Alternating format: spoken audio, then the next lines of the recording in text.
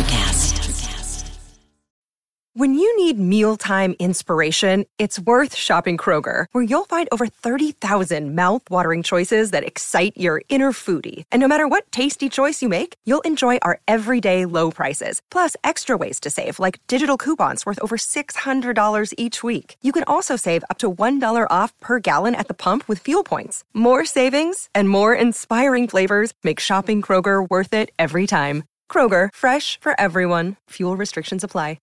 Great. And my plan, people are like, what do you do with all your free time? And I'm like, I'm going to buy a video game console and just become a loser. That's my plan. That's the good news. I will have an opinion on this next fall. The sad news is I have not decided yet. And we'll still be doing the podcast. So it's for sure. And I'm just going to be, it's going to be, but the podcast will just be me doing Red Dead Redemption 2 takes. That'll be it. Jesus Christ. That's great. 50 years of music with 50-year-old white guys.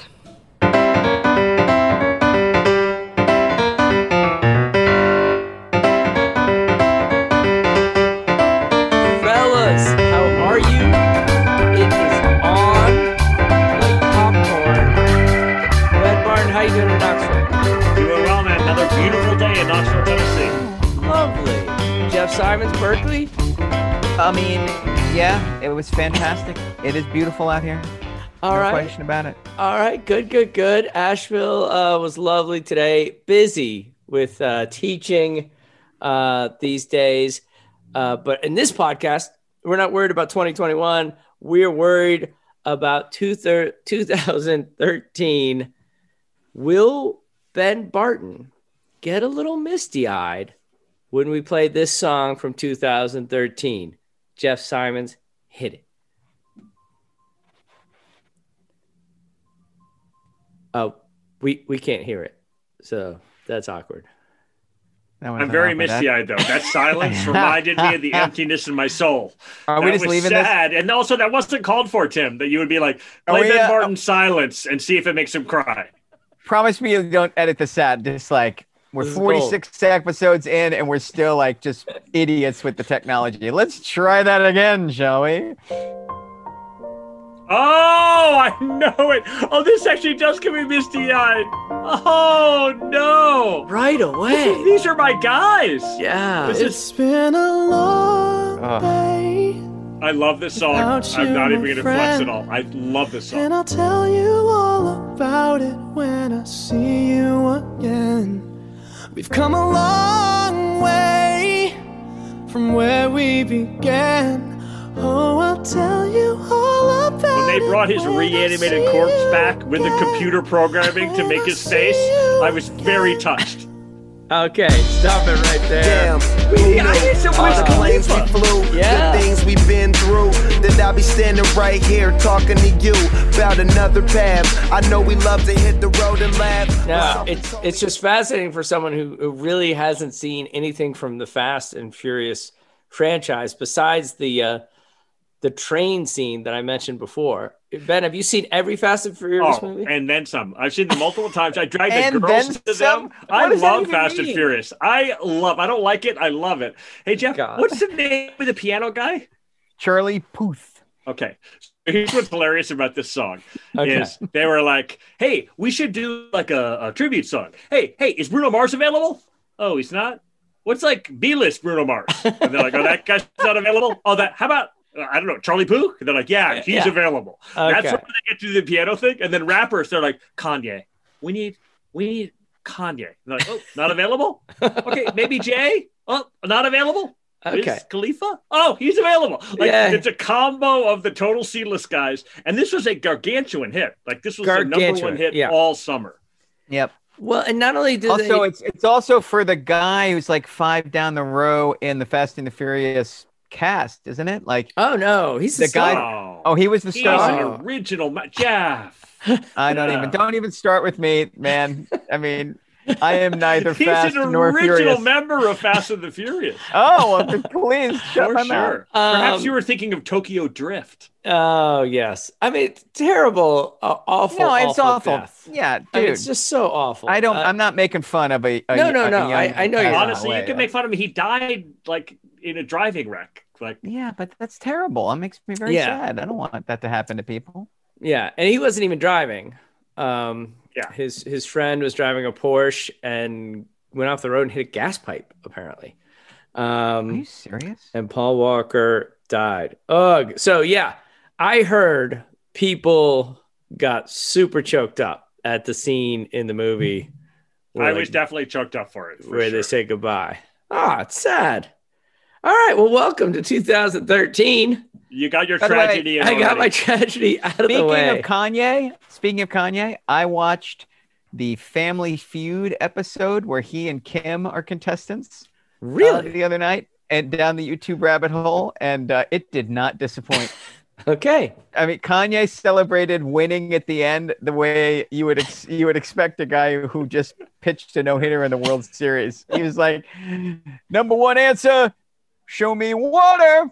Bing! And he won, they got the 200 points, and he high-fived the whole front row. He's like, hell yeah. It was awesome. And rightfully so.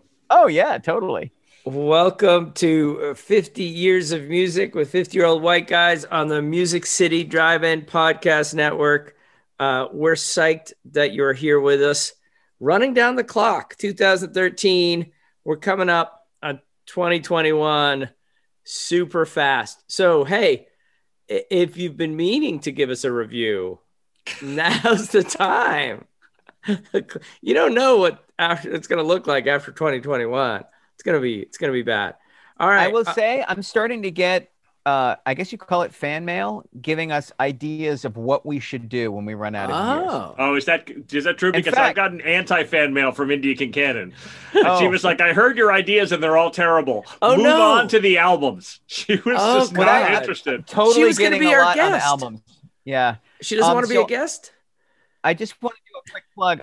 This will come out on March 10th, and 2 days later, I did a guest spot on a very cool podcast called Bend and Scoop.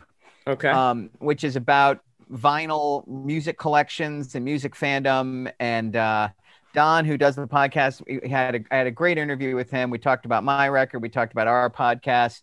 But he was very excited about what we could do next and had several good ideas. I took copious notes. But if you're looking for podcasts to check out besides ours, you can check out Bend and Scoop, which is available in all the same places. A podcast devoted to vinyl records. You found your people. Oh, he was definitely he's like, he had the other half of my amulet, it was like very quick. All right. Well, let's go to 2013. Some good news. Lance Armstrong comes clean. Turns out he was using the whole time.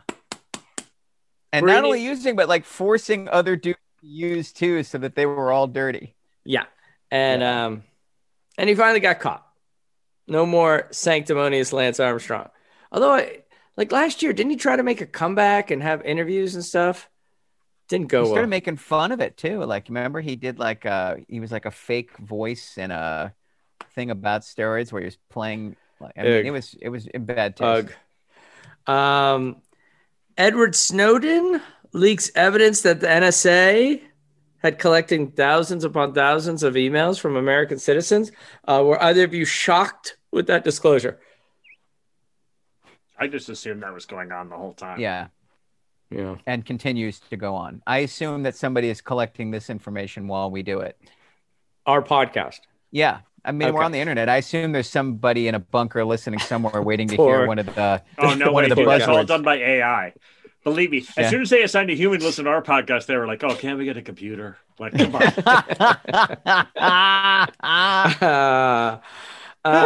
Sony releases the PlayStation 4. Microsoft releases Xbox One. Jeff, whose camp you in?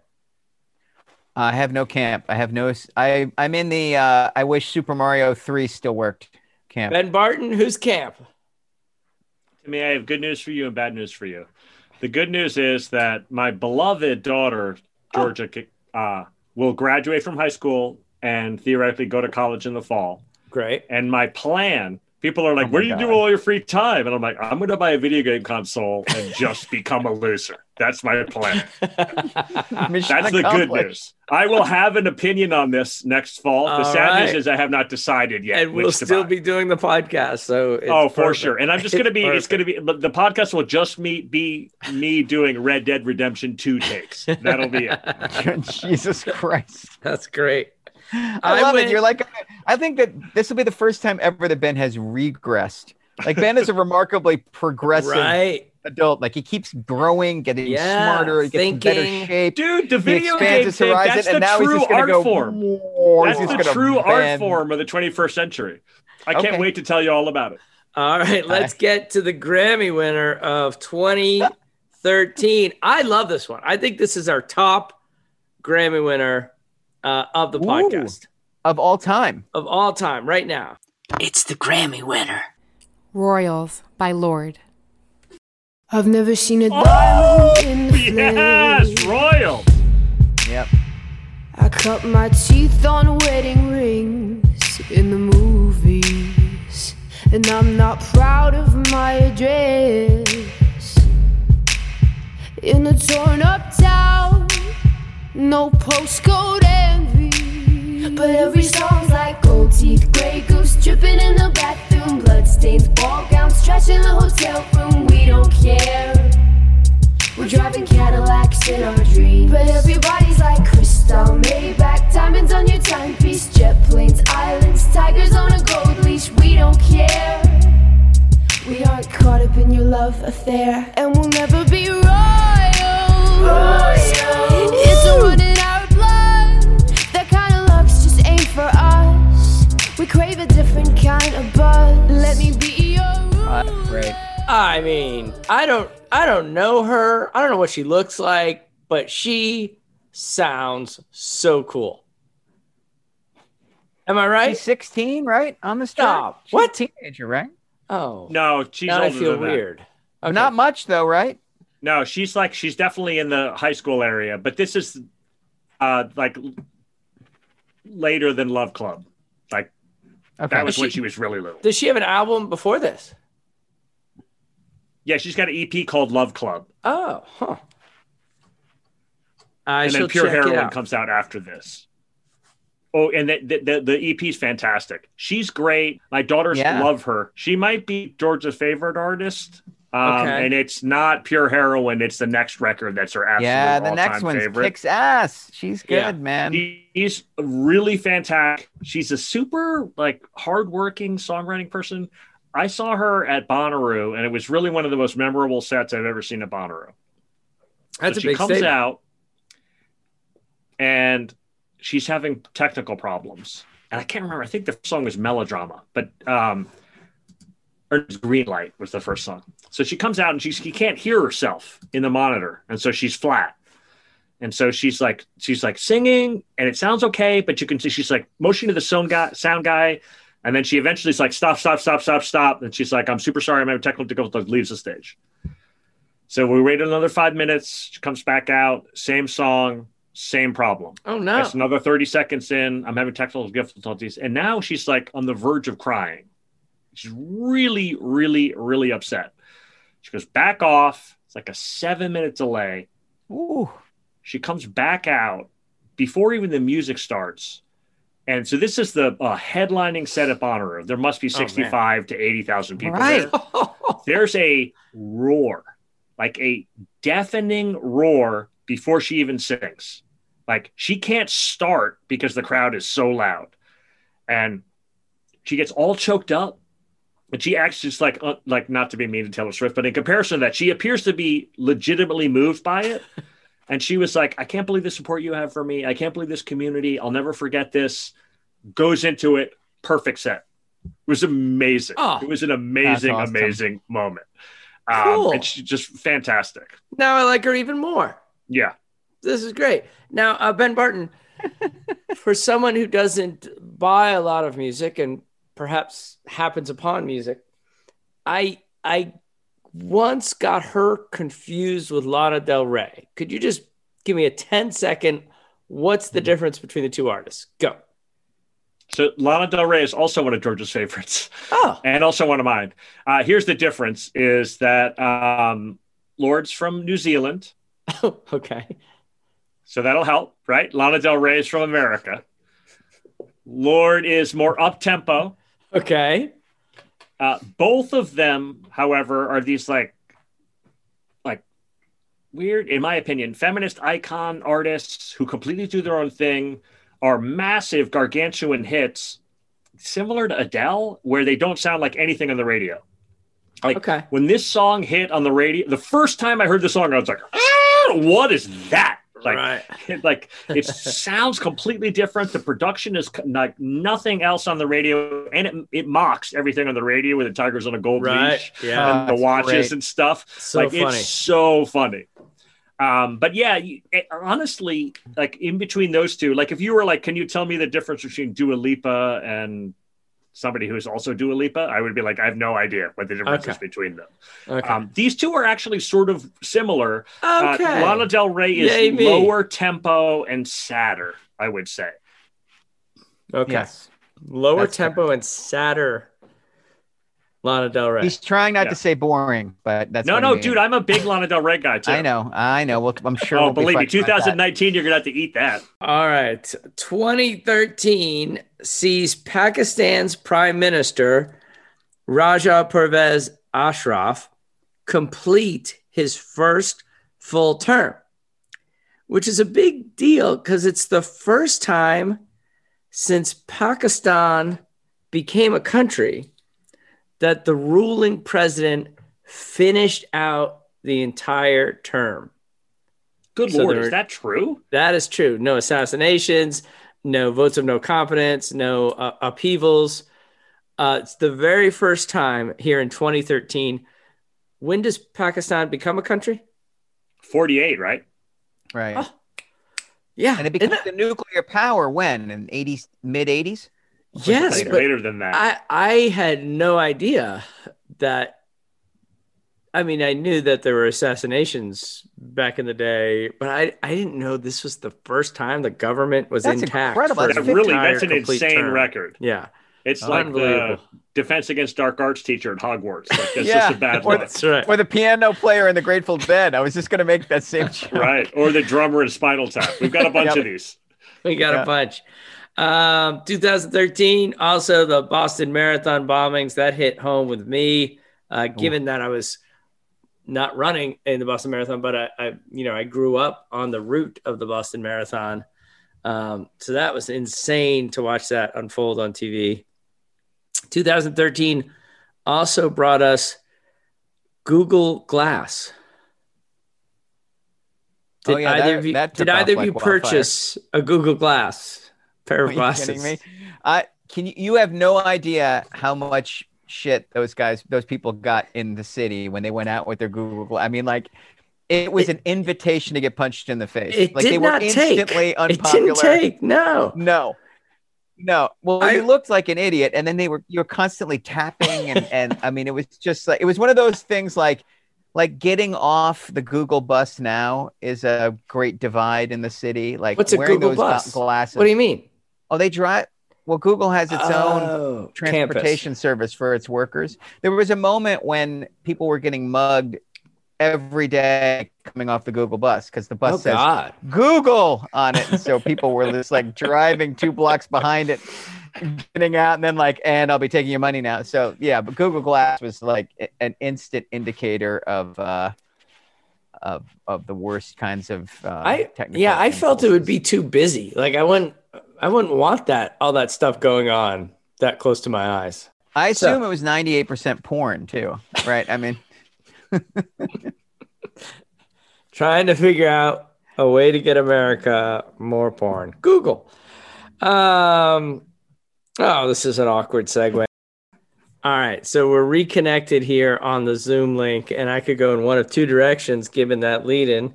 We could talk about Miley Cyrus twerking at the MTV Music Awards, or we got a new pope. Which is the better segue? I think you'll be more comfortable with the new pope, Tim. Stick with the new pope. New pope.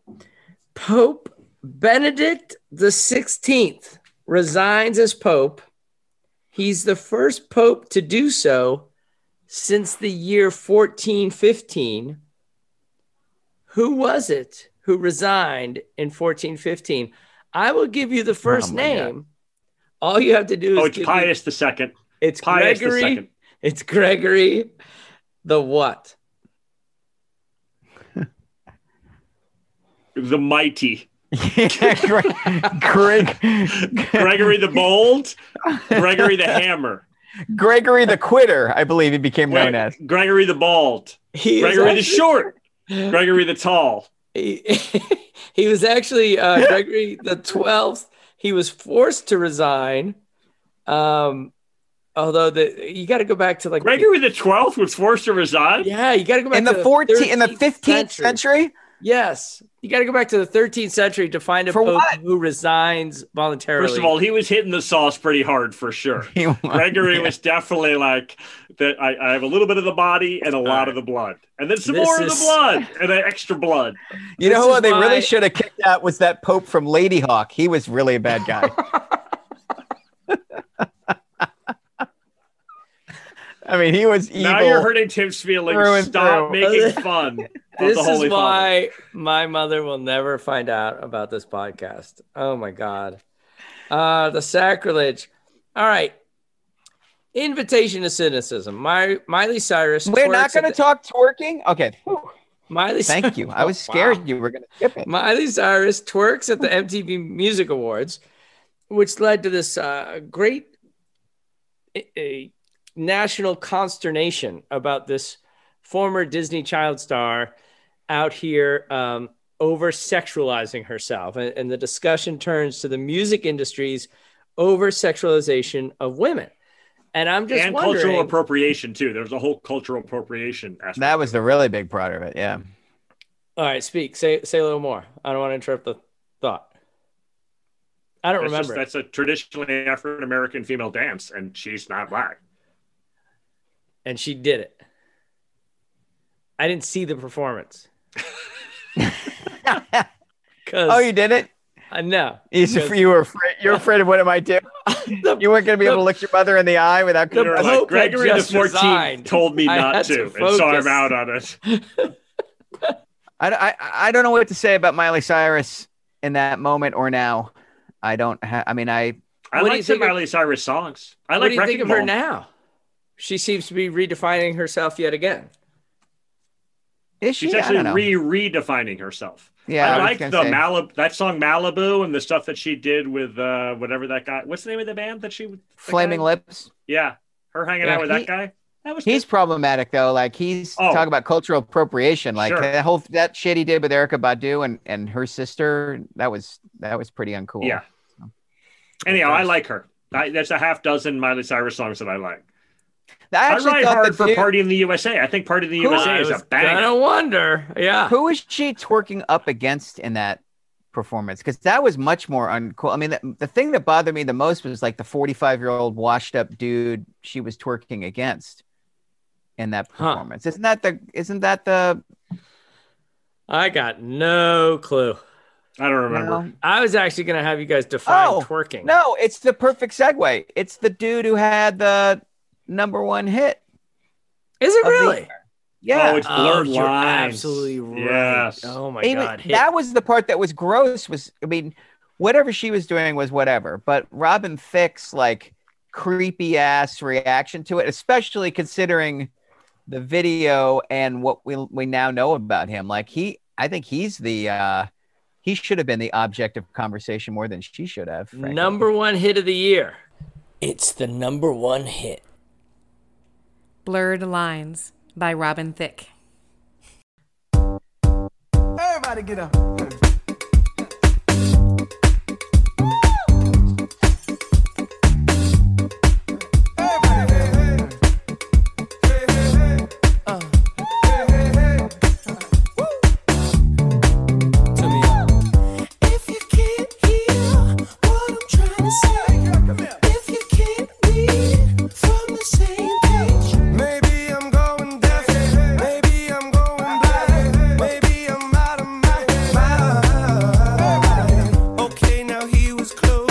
try to domesticate you, but you're an animal. Baby, it's in your nature. Just let me liberate you. You don't need no papers. That man is not your maker. And that's why I'm gonna take you good, girl. I know you want it. All right. Alan Thicke's son. We know Alan Thicke from Growing Pains. Indeed. Did Robin Thicke have much of a music career before this moment? Oh, yeah. He's only 7 years younger than we are. Yeah. That's okay. Yeah. That's your point. He was twice Miley's age, I think. I hate this song for a number of reasons. It's catchy as hell, but it's just Got to Give It Up by Marvin Gaye. And Marvin Gaye's estate won that lawsuit, so that's actually... yeah. And well, first of all, I can't believe they had to bring it. When I first heard it, I was like, okay, well, they just redid "Got to Give It Up," and they must have given 85% of the publishing. Like, as somebody who knows how that shit works, like, I cannot believe the estate had to take them to court, and they tried to put it past them. Oh, and their arrogance in the lawsuit was unforgivable. So I didn't like that about it. The video is Robert Palmer's "Addicted to Love." Yeah, sleazily, objectifyingly updated. Like, I hate the way the men and women position themselves in this video. It feels like a porn movie. Isn't there like a nudie version that's like unrated? That's even really grosser. Yeah, there's like a red line version. Everything that's like, miss me with that. And then the song itself. Well, I will say it led to the single greatest Weird Al Yankovic parody of all time. Like, I don't know if you've seen Weird Al Yankovic's Word Crimes, which is all about grammar problems. Yeah, if you haven't treated yourself, it's so funny. It's so funny. I can't even believe how I saw Weird Al Yankovic in concert with my son right around this time. And so he did his parody of Royals, which is about aluminum foil, which is fucking hilarious. And he did this song, and they were. He crushes this song. It's awesome. Weird Al in concert. That's a whole other podcast. He's the greatest live act I've ever seen. But this song pisses me off. These guys are arrogant. I like a lot of Pharrell, what he does and other things, but this is a big misstep. He comes off as an asshole in this video, and Robin Thicke made that whole record to his ex-wife where he's like. He did a whole Marvin Gaye thing. He made the "Here, My Dear" record himself, and it really sucks. And so, not a fan, Jeff. I dunk on this, like, boo, music business at its lame ass, most lazy. The end. Wow. Disagree. I like this one, and also Pharrell was on the tail end of his career. Seriously, we're not going to get much more Pharrell. By the way, when you're Pharrell and you work your way down to the Robin Thicke single, yeah. He was in a tough spot. This completely recreated his career. I dig that guy's work. I've dug him since the Neptunes. Like, I'm into him. Yeah, me too. And so I was super glad to see him rally. And it's a toe tapper. I mean, I agree with everything that Jeff said, but it's a toe tapper. What are you going to do? You just got to tap your toes, apparently. Yeah. I get that. He's not wrong. I think I'm madder at it because it's pretty good. You know what I mean? Like, if it just sucked, I wouldn't even care about it. But like, it gets in your head. Like, I'm going to sing 2 hours from now. I'm going to be in the kitchen going, like, you can't just go stop yourself. Go Weird Al Yankovic. And that'll make you feel better. Yeah. That's actually great advice in general, dear listeners. When in doubt, go Weird Al Yankovic. What would Weird Al do? Yeah. WWWA. Okay. We got it. We're good.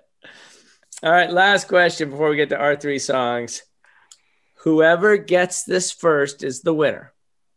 In 2013, in the NCAA championships, Trinity defeated Harvard 6-3. What championship am I speaking about? Hopefully polo, but I'm going to guess lacrosse. Polo. Not lacrosse. Squash! Jeff Simons with the win. Leaning into the white guy part, the 50-year-old white guys. That hurts my feelings. Did Haverford have a squash team? Not only did Haverford have a squash team, you're speaking to a former member. I played squash in college, and before everybody decides never to listen to me again, I had never held a squash racket before I became a member of the squash team. I only played squash because they had 8 guys and they needed 9 to have a team. 6'3", you're right. I was the 9th guy, which is how I figured it out. It's always up to 9. But 9. And Harvard's team plays for the national championship every year. They're unbelievably great. Haverford, not as good.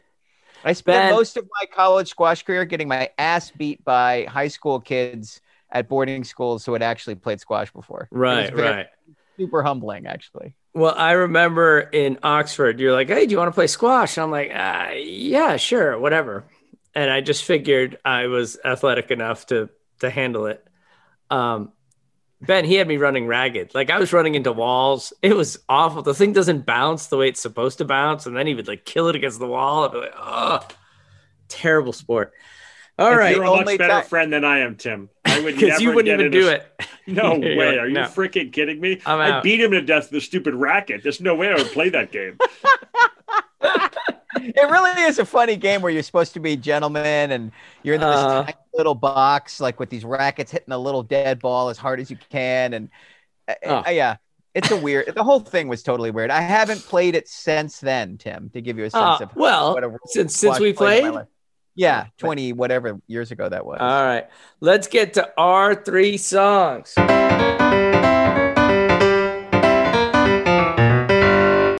Our 3 songs. Who gets to go first this week? I think it's Jeff. Go, Jeff. Me. All right. So you usually Grandpa Jeff picks some band nobody's ever heard of and picks a song that wasn't popular. I'm actually picking a great big hit from this year. When I think of 2013, I think of this song. I loved it the instant I heard it. I like this is a band that continues to be good. They've made, I think, 3 records now, maybe 4 records, and there's always a bunch of interesting stuff on each one. They are a very cool amalgamation of some of the like old school Los Angeles pop factory.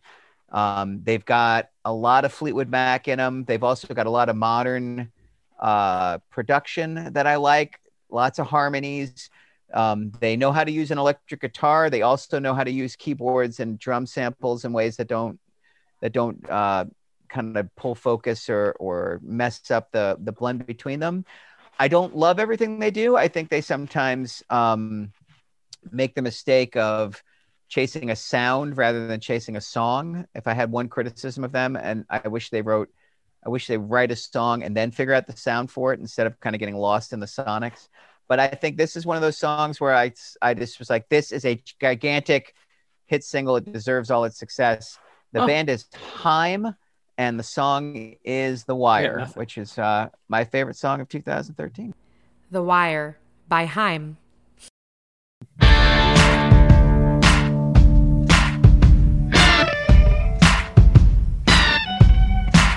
You know I'm bad at communication. It's the hardest thing for me to do, and it's the most important part that relationships will go through. And I give it all away just so I could say that. But I know that you're gonna be okay anyway. You know there's no rhyme or reason for the way it turned out to be. I didn't go and try to change my mind, not intentionally. I know it's hard to hear me say it, but I can't bear to stay. And I just know that you're gonna be okay anyway.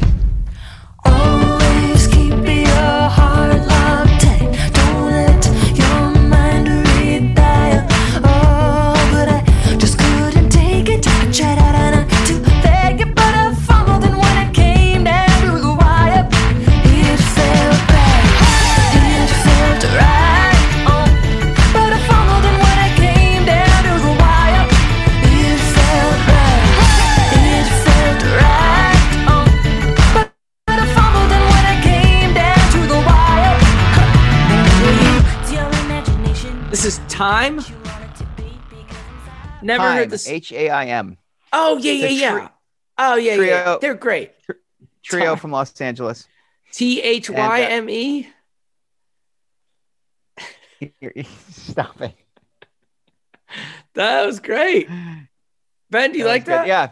I really like them. This isn't my favorite. The 2020 record's my favorite. I think they just me keep getting too. better. Yeah, I really like their work. But I dug this. My daughters have seen them live with my dad, no less. Oh, my awesome. dad took them to see them. Yeah, totally. That's so cool. I think that I would want to say the best Me Too song written yet is by Haim. It's on this most recent record. It's called Man at the Magazine. And if you haven't heard it yet, you should check it out. It's 2 minutes and 5 seconds long. And it is like, it sums up the rage of the Me Too movement, like a crystallized nugget. I can't recommend it highly enough. Great song. All right. Great song. Anyway, I love these guys. I haven't gotten to see them yet, and I can't wait to finally get to see them live. But every time they put out a record, I'm day of check it out. And I'm not saying Haim, because maybe it's Haim. I think it's Haim, but I don't believe Corey Haim. All right, you think it's Haim? They're do. Great. And that was that a hit? I think that was a pretty big hit. Yeah, totally. Yeah. I really, really, really dug the last Vampire Weekend record, and all of the stuff that the Haim singer did on that was great too. Yeah, they're good collaborators as well. That's another thing. Like they're open. Like they're the kind of people who, when they bring somebody in, they really want them to change the sound and add something. They don't just bring in names to have a bonus name. Yeah, they had a stretch as part of Taylor Swift's crew too. So that's right. Yeah, they're generous. They're just generous. Like good. They're good players and good singers, and they think musically. And they must be fun to hang out with because everybody wants to do stuff with them. So sweet. I'm all right. Go Haim. Ben Barton. Donald Glover Jr., born September 25th, 1983, Edwards Air Force Base, California. Grows up in Stone Mountain, Georgia. Hey now. Suburbs of Atlanta. Yeah. His mom, Beverly, works at a daycare center, and his dad, Donald Glover Sr., is a postal worker. And this actually becomes relevant when we get to the song. They grow up as Jehovah's Witnesses. And he goes to a performing arts school in DeKalb, and then he goes to NYU Tisch School. And this whole time, he's like trying to work as a stand-up comedian, and he's doing, like weird sketch comedy, and he's writing. He apparently has a legendary Simpsons spec script. This is how good his Simpsons spec script is. First, when he graduated high school, he was voted most likely to write for The Simpsons, which I love. Second, he gives his spec script out all through the industry, and he gets a job at 23 years old writing for 30 Rock. Wow. If you know anything about comedy writing, that's the gold standard. Yeah. Tina Fey runs that show, and she was the head writer at Saturday Night Live. That's like the way The Simpsons was in the day. 30 Rock was like that, like just nothing but the funniest people in America, males, females of all different races and creeds are on there, and they get a 23-year-old Donald Glover to come on there. So then he moves from there to Community, which is the weirder version of 30 Rock. Again, just a comedy all-star list. While he's doing that, he randomly decides to become a rapper. And he puts out not one, not two, not three, but 4 different weird mixtapes. When he decides to become a rapper, he's like, I don't know anything about recording music. I really don't know much about music. He gets the guy who's done the theme song and the background music for Community, who's a Swedish guy. And the guy's name is Ludwig Göransson. Okay. Here's Ludwig Göransson from Sweden. He comes to America to go to the USC Film School to learn how to do film scoring. Who's his best friend? Who does he meet? Who? Ryan Coogler. No. He's done the music for all of Coogler's music, including Fruitvale Station. So Donald Glover's like, you seem like a smart guy. So these two guys have worked together on all of this music. Like that's his producer, that's his guy, is this random classical music Swedish guy. So he gets signed. He puts out a 2011 record called Camp. And this is an actual rap record about how hard it is to be an African-American kid at camp in Georgia and the crushes that he had. That's the rap record that he puts out. And he's like part of this new wave. Like he's, you know, a little bit like weird and artsy in the rap scene. It's not clear. No one takes him seriously. The entire time, everyone thinks that it's a joke. They think that he's kidding, and he winks at it. He kind of is sort of kidding. Like, it's really strange. Anyhow, this year, 2012, he's like, quits Community, stops appearing on the show, stops writing, takes a year off, lives in Chris Bosh's LA mansion, and records Because the Internet, a 58-minute rap record that's like a concept record. And I'll just be frank, all of his stuff, all the mixtapes, everything has except maybe Awaken My Beloved has like unlistenable crap in there. Like, it's very, very, very uneven. This concept internet record has got a bunch of Roman numerals in it, like Roman numeral 1, 2, 3, 4, and random things that interlock. And half of it's really bad. Half of it's amazing. And other people, and in fact, people on this podcast may choose This Is America. That's the consensus pick of his best song. Yeah, somebody else might choose Redbone. That's another consensus pick for a song. That's from the Awaken My Beloved record. So basically, he comes out with this rap record, and then 3 years later, he comes out with just a soul record with no rapping at all, just him singing. It's a funkadelic record, basically, redone. It's fascinating. My favorite, the one I would select, is Sweatpants. That's my favorite Childish Gambino song. It's a banger. And just before we get into it, it's super weird. It's him bragging. The song is so persuasive. He talks about himself as if he's this rich kid who grew up with a really wealthy family and drives a fancy car and has got penthouses on both coasts and everything. It was so persuasive that people actually hated on him for being a faker, for being too rich, even though his dad's a freaking postal worker and he grew up with Jehovah's Witness. That's how persuasive the stupid song is. Jeff, Sweatpants. Sweatpants by Childish Gambino.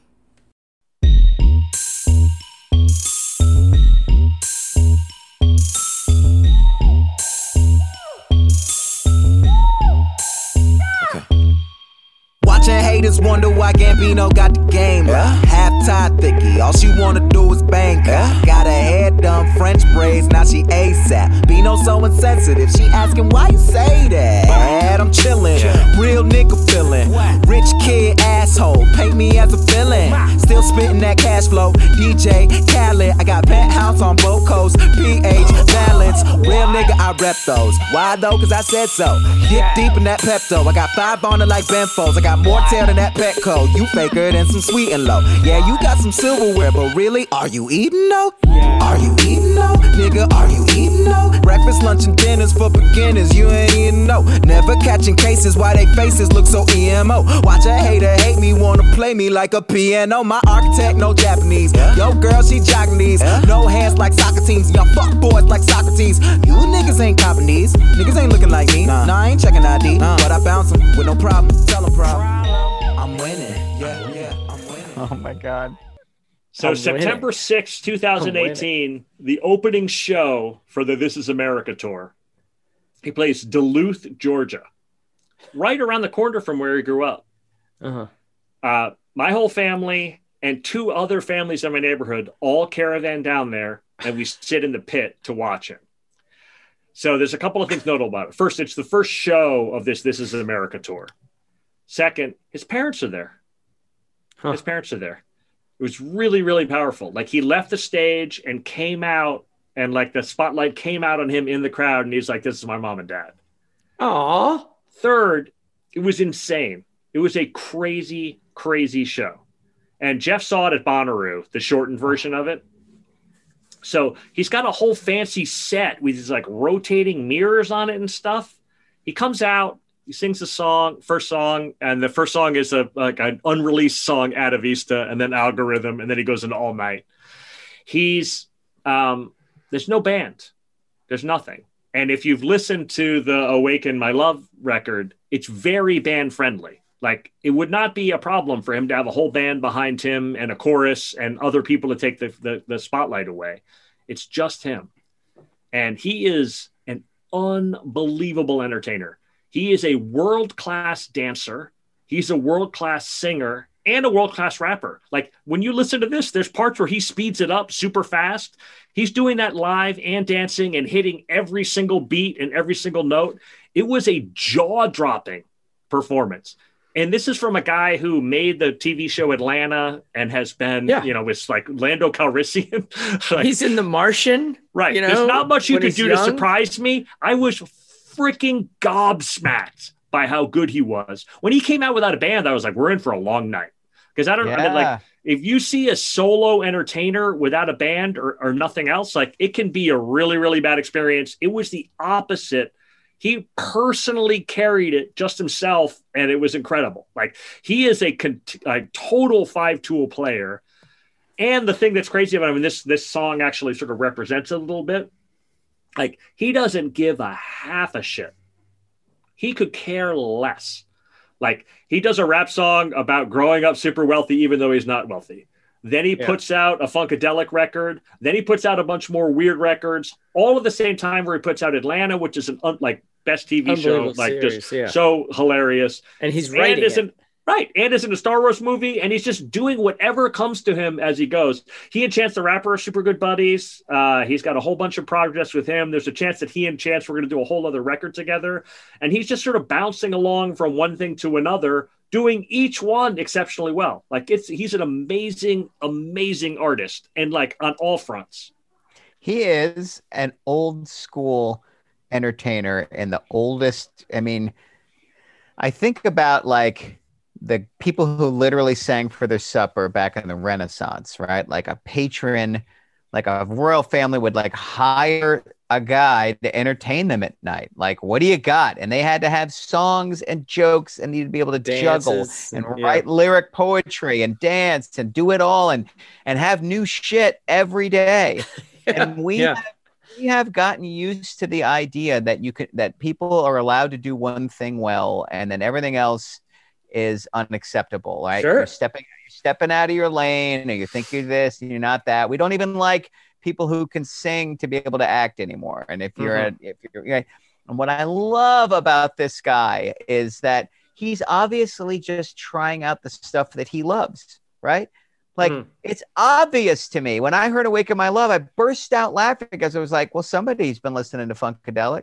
And I just have this image of him like after, by the way, you have not mentioned that he has a 1 hour stand-up comedy special. Oh yeah, right. Which is really funny, which like better than most stand-up comedians. And he obviously one day was like, I'd kind of like to do an hour of stand-up. And 3 months later, he does it. Great. And then as he's driving home from that, Funkadelic came on Sirius XM. He's like, oh, I like the sound of that. And he made a Funkadelic record, right? I just love that. I cannot wait to see what this guy's interested in next. Like, and you're right, Ben. It's not all great, but that is obviously not the point. The point is the journey, is the process, and he's just like living. He's like this living so authentically transparency on the edge of discovery that I deeply admire this guy. No matter whether the art is good, great, or outstanding, like he is a person to watch. When he makes art, it is something to see. How's this guy have time for this? To be in movies, to write, to act, to record a record. It's amazing. Right. I mean, well, it reminds me of that, it's that great story Lou Reed used to tell when Andy Warhol was paying his rent, and Andy would call him and be like, how many songs did you write today?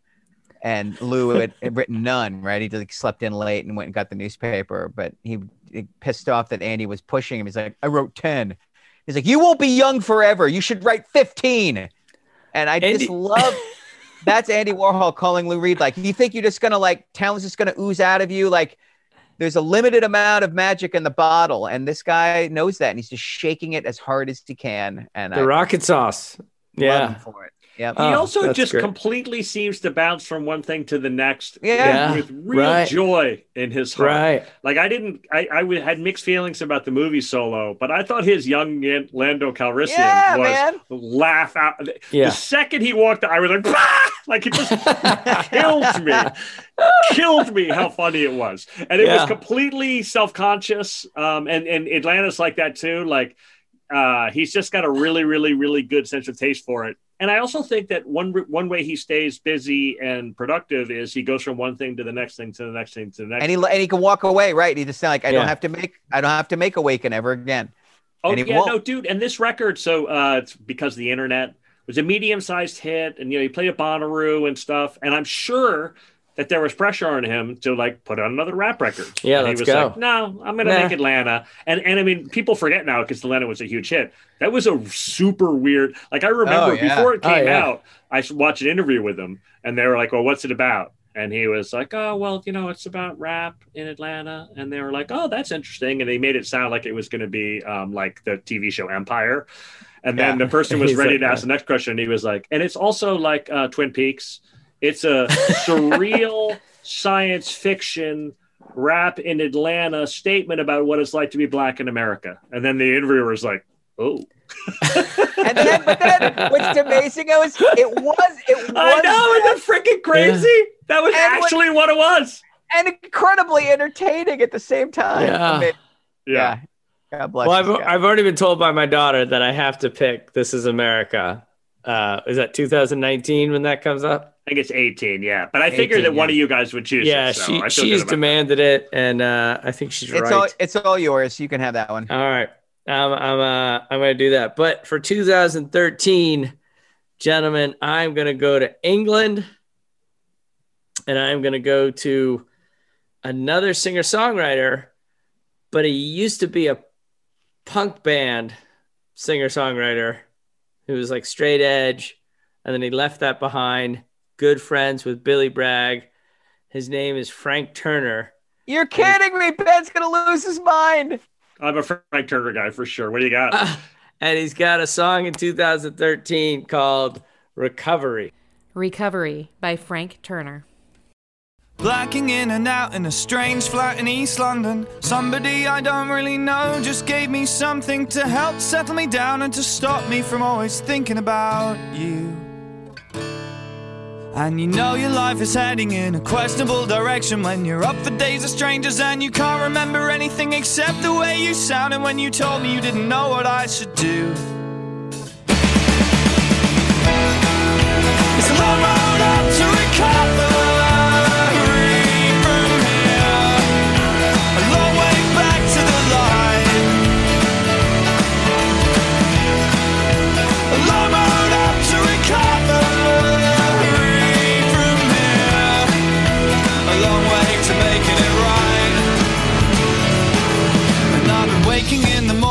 Like every other day and just like every boring blues song I get swallowed by.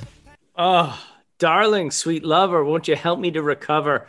That's the refrain he goes out with at the end of the song, and that refrain kills me every time. Darling, sweet lover, won't you help me to recover? I don't know this guy at all, but I dig this song. So here's my question. Oh, shit. No. When I hear a song, when a song knocks me on my ass like that, yeah, I go like that's when I go Frank Turner into the interwebs, and I get myself a bunch of Frank Turner and start digging in. But you're like, I love this song. Who's this Frank Turner guy? And then you go doop-a-doop-a-doop, and you walk away. Like it's like you're like in the desert excavating and you find like the eyeball of the Tutankhamun face. You're like, cool eyeball. You don't keep brushing. By the way, Tim, this is very au courant. This is Gen Z. My daughters do the same thing. So, because what I do, my daughters will play me a song and they're like, I love this song. And I'm like, damn, I like that song too. I'm like, are there other good songs? And they're like, wouldn't know. Right. I go to Spotify and I go to that song and then I click play song radio. And then Spotify curates a whole list of similar songs. But in that way, I get to learn about even more artists like Frank Turner. The artists that your corporate masters want you to like. Yeah, Jesus. Shit. Oh, wow. Actually, honestly, I would be willing to do that. I just haven't found the algorithm to my liking. And then when I tell my girls that, they're like, oh, that's because you haven't used it enough, which is probably right. Like, you really have to dig in time to let the machine know you for it to find the things. Well, what ticks me off is like, I don't know how it does this, but I'll put in a song and freaking Paul Simon will somehow come up every time. Like, stop shoving Paul Simon down my throat. The algorithm wants you to go back to the 5 songs everybody listens to. That's not it. The algorithm actually outs you as a loser, and that's why I don't like to listen to the algorithm. I'll play. I don't care about me and Julio. No. I'll be like, oh, here's a song. I wonder what the algorithm would give me. And then they immediately give me a song I hate, and I'm like, oh, look at what a freaking loser I am. The algorithm is being like, people who like this also like that. And I'm like, that's horrible. But that's not totally true. I know, like, Pandora does the same thing. And, like, I know the guys who work for Pandora who decide what songs are like. I mean, like, and I watch them get that all wrong. Like, I watch them match up songs. I'm like, what on earth were you thinking? Like, I mean, remember that. I thought it was AI was doing it based on, like, the number of beats per minute. They are now. But, like, when it first started, they hired 50 guys, and it was almost all guys, to, like, decide, like, if you like the Kinks, then you also like this band, and you also like that band. They built the algorithm like that way. The idea being that, like, you know, human ears would create a better algorithm. But then you just had like guys who really wanted everybody to listen to Frank Zappa. Like, oh, well, that's like Frank Zappa. They pushed stuff down people's throats. That's brilliant. That's funny. The algorithm also, some of it is that they know who you are and where you live and all of that stuff. And so that doesn't help you and me either, Timmy. Yeah. Like, I don't know if you've seen this. I just scrolling through Facebook and an ad came up, and usually I just don't pay attention. I'm not even insulted. That came up that was like, middle-aged, short, bald men like this. There's literally a picture of a middle-aged, short, bald man, and it was like, are you an undersized fat guy? And I was like, fuck you, Facebook. Fuck you. Wrong. I am not that. I took a screenshot. I sent it to my whole family. I was like, I hate Facebook. I'm taking 2 days off. I was so mad. And that's how what the dare you, Spotify. Facebook. I was like, that's not okay. All you have to do is look at a picture of me. Help the brother out. I'm a hip, happy guy. Hey, head of hair. I love Frank Turner. I like that selection. I like the record before that better. England Keep My Bones is my favorite. That was the one that drove me mad for him. England what? England Keep My Bones. Keep My it's Bones. Like an ode to England. I think it's it. The song Rivers that's my favorite, about how basically there's rivers and sea, and that's what's kept them safe and stuff. But yeah, I dig him, and in particular, I really like the way you said it. Like, I like how there's a punk sensibility to it. Yeah. And then recast in this acoustic light, super likable. Lovely. Super likable. Yeah, and that without being social distortion. Like, that could get it turns ugly quickly, yeah. Right. It can get, but he doesn't turn on. Like, Ben shoved Frank Turner down my throat from overseas. Do you remember that? You discovered Frank Turner when you were in Cambridge. Oh, is that true? Yeah, and we would talk like, once a month because the cell phone minutes were really expensive. And we talked 4 times that summer, and like, haven't bought the Frank Turner record yet. Don't make me buy it here and mail it to you in the United States. I was like, all right. Oh, gosh. That's hilarious. Yeah. But he is good. I'm a fan. That's all good right. choice. Timmy continues the hot streak. Frank Turner. Yeah, I got a little hot streak going, and I almost cheated. I never 2 of my favorite all-time songs I haven't picked in this podcast, and there was a Pogues album that came out this year that was like a retrospective, and I almost picked a song off that, but I felt it would be cheating. That's super cheap. You can't pick off the greatest hits. That would have really hurt our feelings for sure. I didn't want to cheat. I wouldn't do that. What was the year that you chose a David Bowie song? That was like 10 years beforehand. That was so bad. That one was really. All right. And we are running out of time. The best part was Jeff and I were like, well, this is a terrible selection. You were like, you don't like David Bowie? It was so good. You really pushed back at us. How dare you? He just died. All right, fellas. That was great. Well later. Good stuff. Next week, perhaps a member of Wilco will be on our podcast. crazy as that may seem, we are not. Now you have to make it happen. Otherwise, we just sound like huge. Right. But guys, listen, we are not bringing up the Impossible Germany controversy. Why? No, that would be insulting to him. Dude, there's nothing we could do to insult that guy. Do you know how many crazy music lunatics have cornered that poor bastard after a show and like really given him a hot spit take way too close to his face about Wilco songs and how they should do them? Like, we are going to be lambs compared we'll be to that. A breeze. Oh, no, and also what'll happen is, Tim, you'll be like, hey, we had some thoughts on Impossible Germany. And Jeff will be like, it's my favorite Wilco song. And the guy will be like, wow, that's great. I really like that. And you'll be like, Ben, then I'll be like, I also like it. It's my favorite too. I will not be able to squeeze that out. Like, I would be struck by lightning if I said that, but there's no way I'm going after a member of Wilco. Dude, you should go the other way. You should do the George Costanza when he meets Steinbrenner. Yeah. I wish I could say the same. That would be. All right, gentlemen. Well talk to you later. Timmy. Peace out.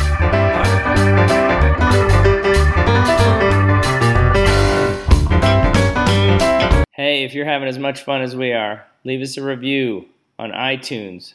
Give us a rating on Spotify, iHeartRadio. Wherever you listen to podcasts, give us a shout. And then check us out on Twitter or at our Facebook page, 50 Years of Music with 50-Year-Old White Guys. Have you ever wondered what actually happens in Congress every day? Stay informed on Capitol Hill's daily happenings with a concise, factual summary of the Senate and House of Representatives' activities from the previous session, free from bias, on the Congressional Record Daily Digest podcast. Subscribe on your favorite podcast platform and discover the process from the heart of U.S. politics. The Congressional Record Daily Digest, an Electricast production. Electricast. Hey there, I'm DC. I host the Rock Podcast, Back to the Arena, The Interviews. It's about a 30-minute podcast where I talk one-on-one with a band who has released new music. You can find us on all the best podcast sites like Spotify, Apple, Google, iHeartRadio, and more. If you're a rock fan like me, subscribe today to Back to the Arena, The Interviews. Electricast. Electricast.